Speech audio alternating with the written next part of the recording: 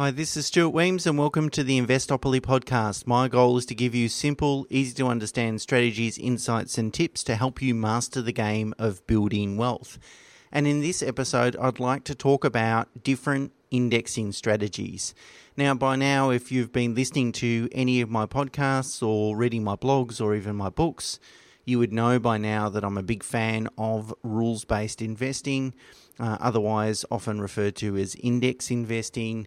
It's really, I guess it's rooted in evidence-based investing, that is, use rules-based strategies that have historic data that demonstrates that if we invest or adopt that methodology that will achieve the returns that we desire, which is very distinct from active funds management, which is investing or engaging individuals to invest on our behalf to make very subjective decisions and take positions within markets on the hope that they can produce better returns.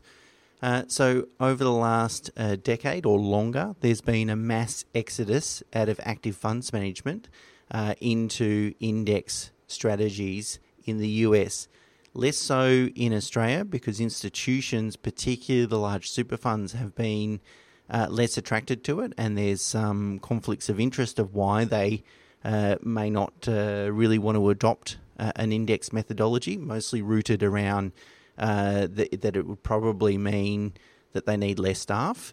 Anyway, put that aside. According to Morningstar, in the US last calendar year, 2019, about $204 US million was redeemed net from active funds management. So obviously that there's applications, so investments and then redemptions. They lost $200 million. And index funds picked up $162 million. So really that's been a funds flow that's been occurring each year for more than 10 years. And the pool of active funds continues to decline, and new money is attracted to the index market. And for good reason, because index funds in the long run are proven to produce better returns. And they have the fees that they charge can be substantially lower than active fund managers.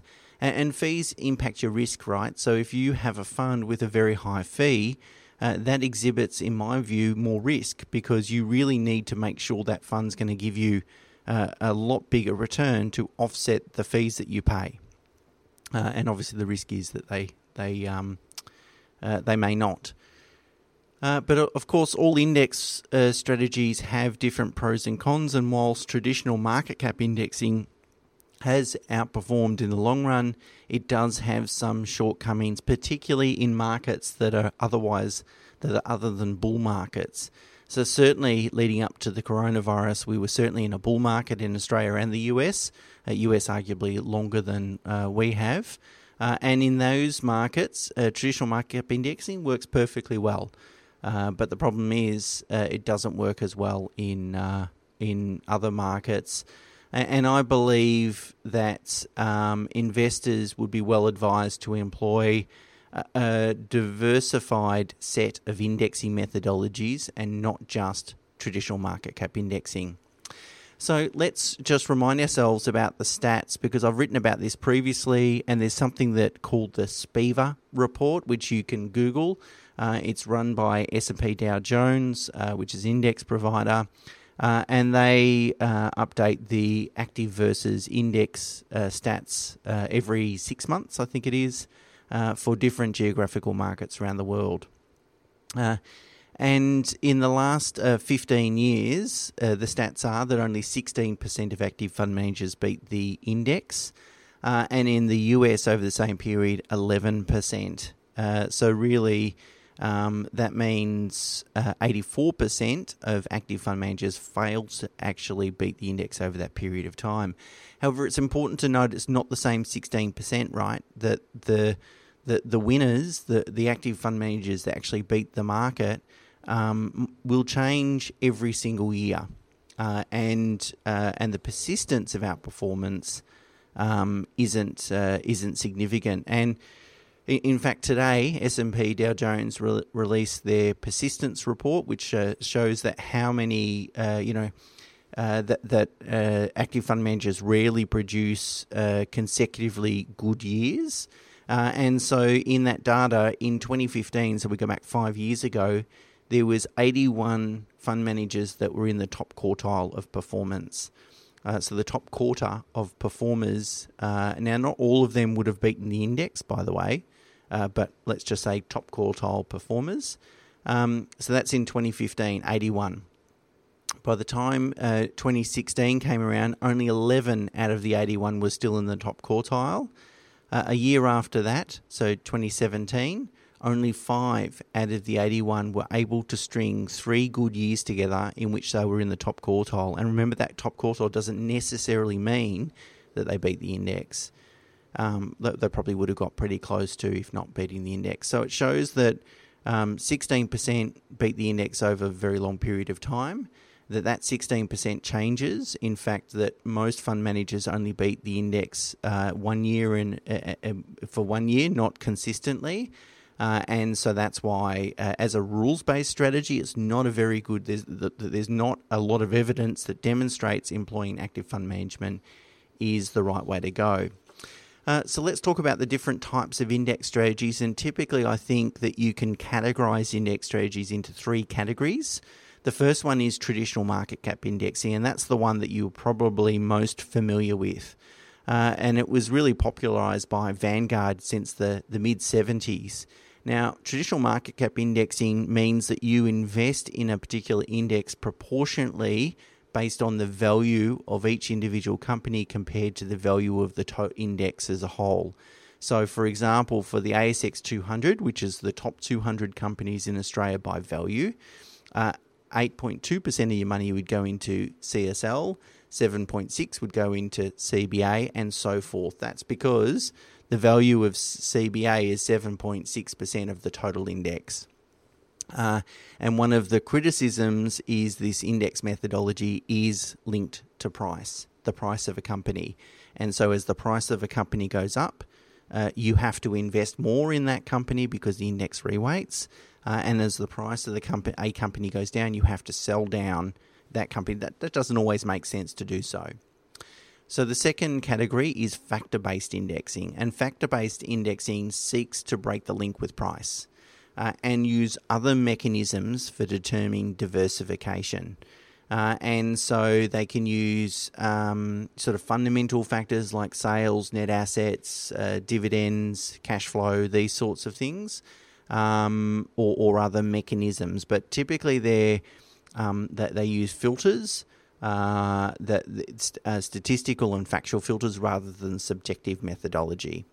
And the best examples of factor-based indexing are fundamental indexing, which is put together by a US firm called Research Affiliates, and Dimensional Fund Advisors are two of the ones that we tend to use, and they've got a good robust methodology. And one of the benefits of factor-based indexing is that quite often the people that come up with the ideas around the indexes write papers for the industry, and those papers are critiqued, peer critiqued. So people want to try and pick holes in them, and so there's a lot of transparency around the methodology, and then we get to see it work in practice.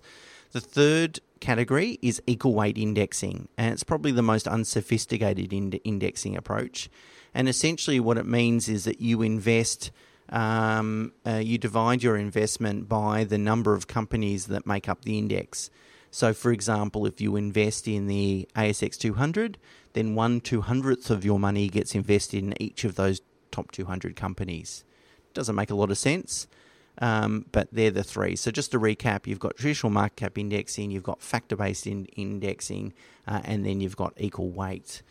So it's really interesting actually to have a look at the performance of these different strategies over the last 5 years.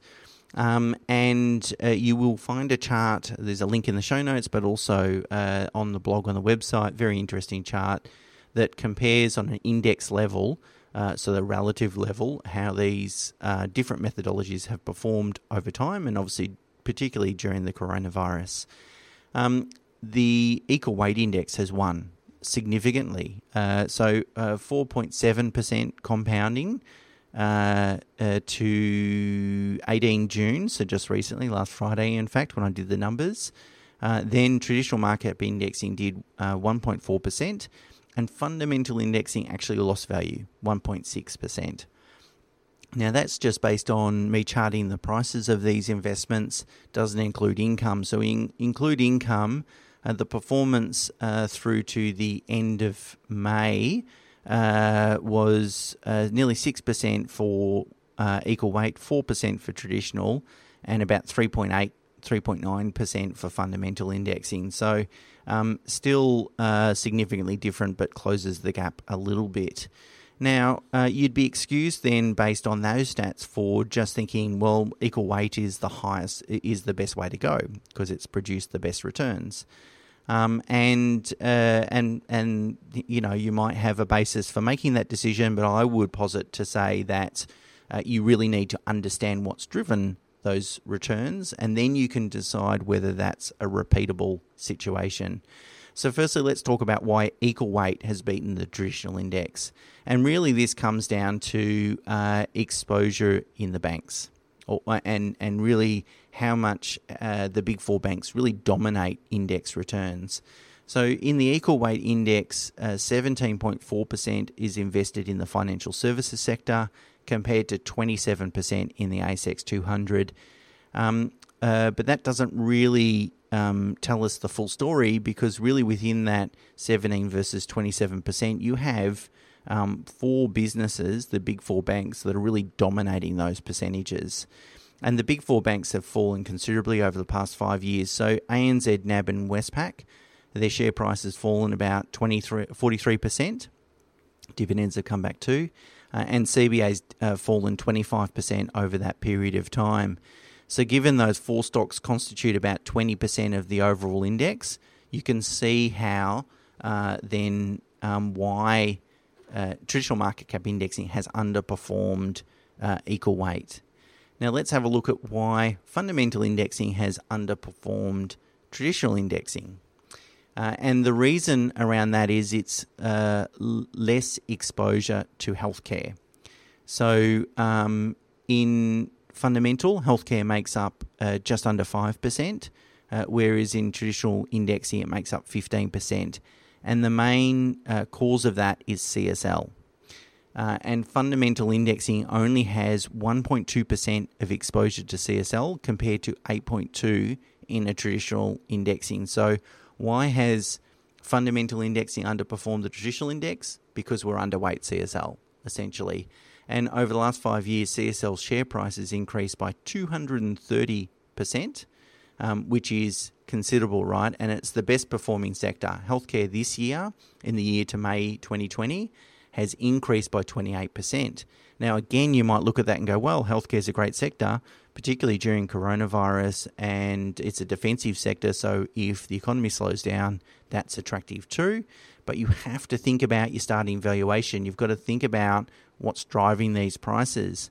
CSL's PE ratio is 45 times, more than double the broader market. And if you think about the banks, they're trading at around sort of 14 or 15 times earnings, 3 times the valuation of the banks. So will CSL's share price increase by another 230? Will its PE ratio go to 100 times earnings over the next 5 years? Well, anything is possible.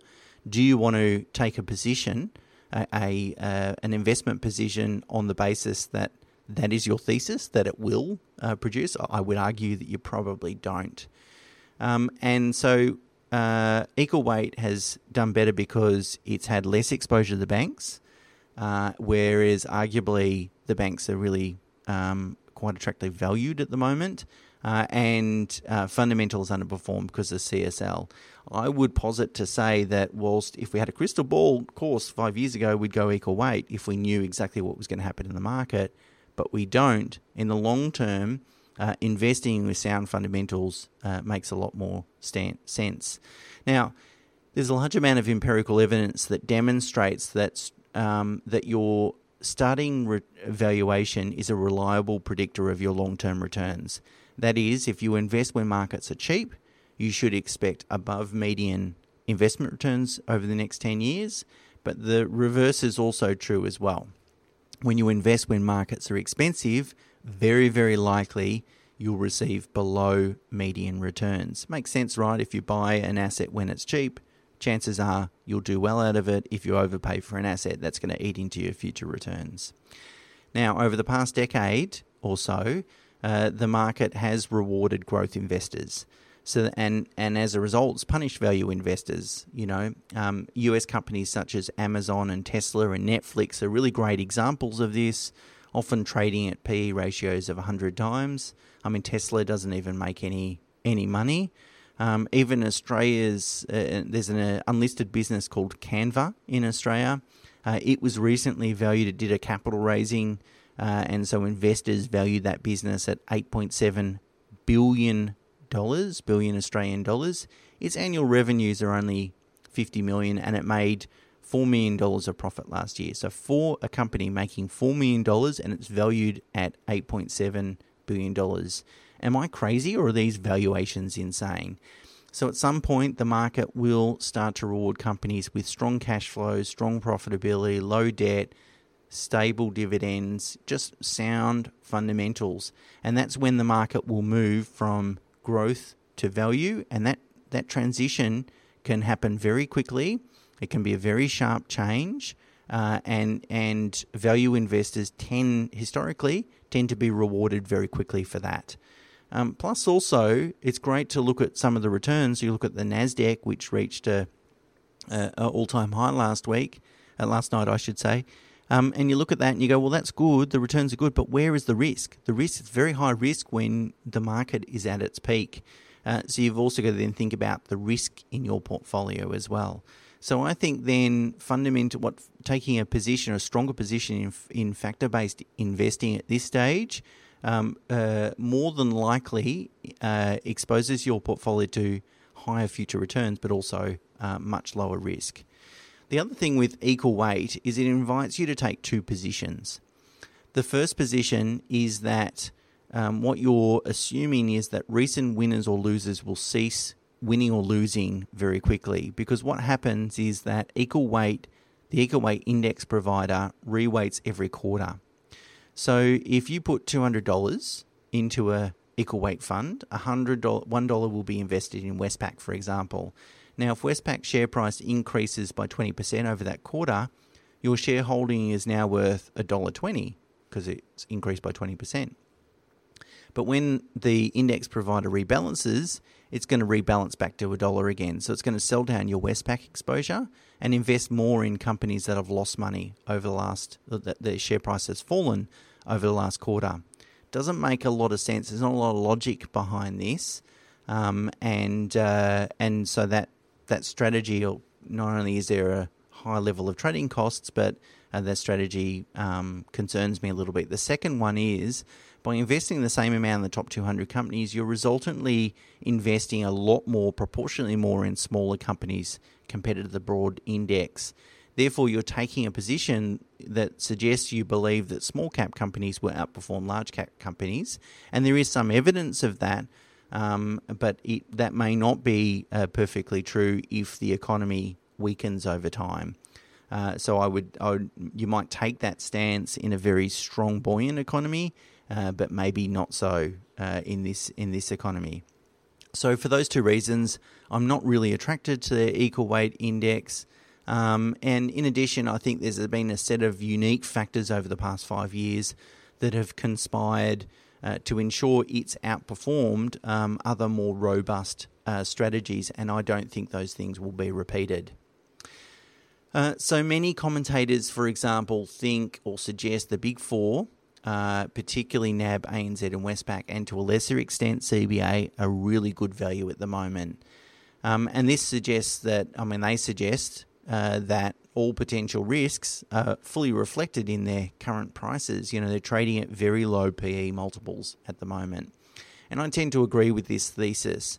And therefore, there's a very large body of evidence that suggests then that their returns over the medium term, say next 5 to 10 years, will be above average. And so I'm not suggesting let's go and invest in the banks, but what I'm saying is if we're going to adopt a methodology that is has a greater exposure to the banks, I think that makes sense, and a lesser exposure to CSL, for example, I think that makes a lot of sense. So it's important to remember that there's robust evidence that confirms that in the long run, market valuations and returns do eventually revert to their long-term mean. So that is, if we are in a market that gives us very high returns, then it's likely that just around the corner there's a period of time where we're going to experience below average returns, and the reverse is true. Now, this assists us in forecasting future returns, because if we're looking at assets that are attractively valued, then that's a good indication that in the medium to long term, we don't know when it's going to happen, but we know over the next 5 or 10 years, very, very likely that we'll achieve above average returns. Modelling undertaken by research affiliates in the US suggests in developed markets, fundamental indexing will outperform the index by around about 4% over the next decade, 4% per annum. So I'm not promising you a 4% excess return, but what I'm saying is if you look at 5 decades of evidence, or nearly 6 decades of evidence, I should say, it's suggesting that there's a large body of evidence there suggesting that's going to be the case. Might not be 4%, might be higher or lower, but there's some level of outperformance potentially on the table. So if you agree with this thesis, then perhaps there's merit in considering diversifying index strategies. And let's remember that diversification has proven to be a wise financial strategy in lots of different things. Diversifying geographical locations if you're a property investor, geographical markets if you're a share investor, and so forth. And the same is true, this extends to rules-based low-cost index methodologies too. That is, I believe that you should adopt, you've got to be very careful about which methodologies you adopt, because there's a lot of smoke and mirrors out there, but you should adopt some sound, proven methodologies, a diverse set of those, not take a massive bet in either one of them, but make sure you're skewing your portfolio to the methodologies that make the most amount of sense, that is, accommodate the risks and opportunities in the market. And so that's not to say that traditional market cap indexing is dead. Not at all. It's still very prominent in our portfolios. My point is that in certain markets, and particularly geographical markets, market cap indexing is probably not the right approach. And at a portfolio level, at the end of the day, you want to have a diverse set of methodologies. So you're sort of taking a bet, hedging your bets, taking a bet either way. Anyway, as always, there's more information, links and so forth in the show notes and on the blog on the website. This topic is a little bit heavy, I guess. So if you need to learn more and those links to the various reports and data and so forth, feel free to check them out. Until next time, next week, bye for now.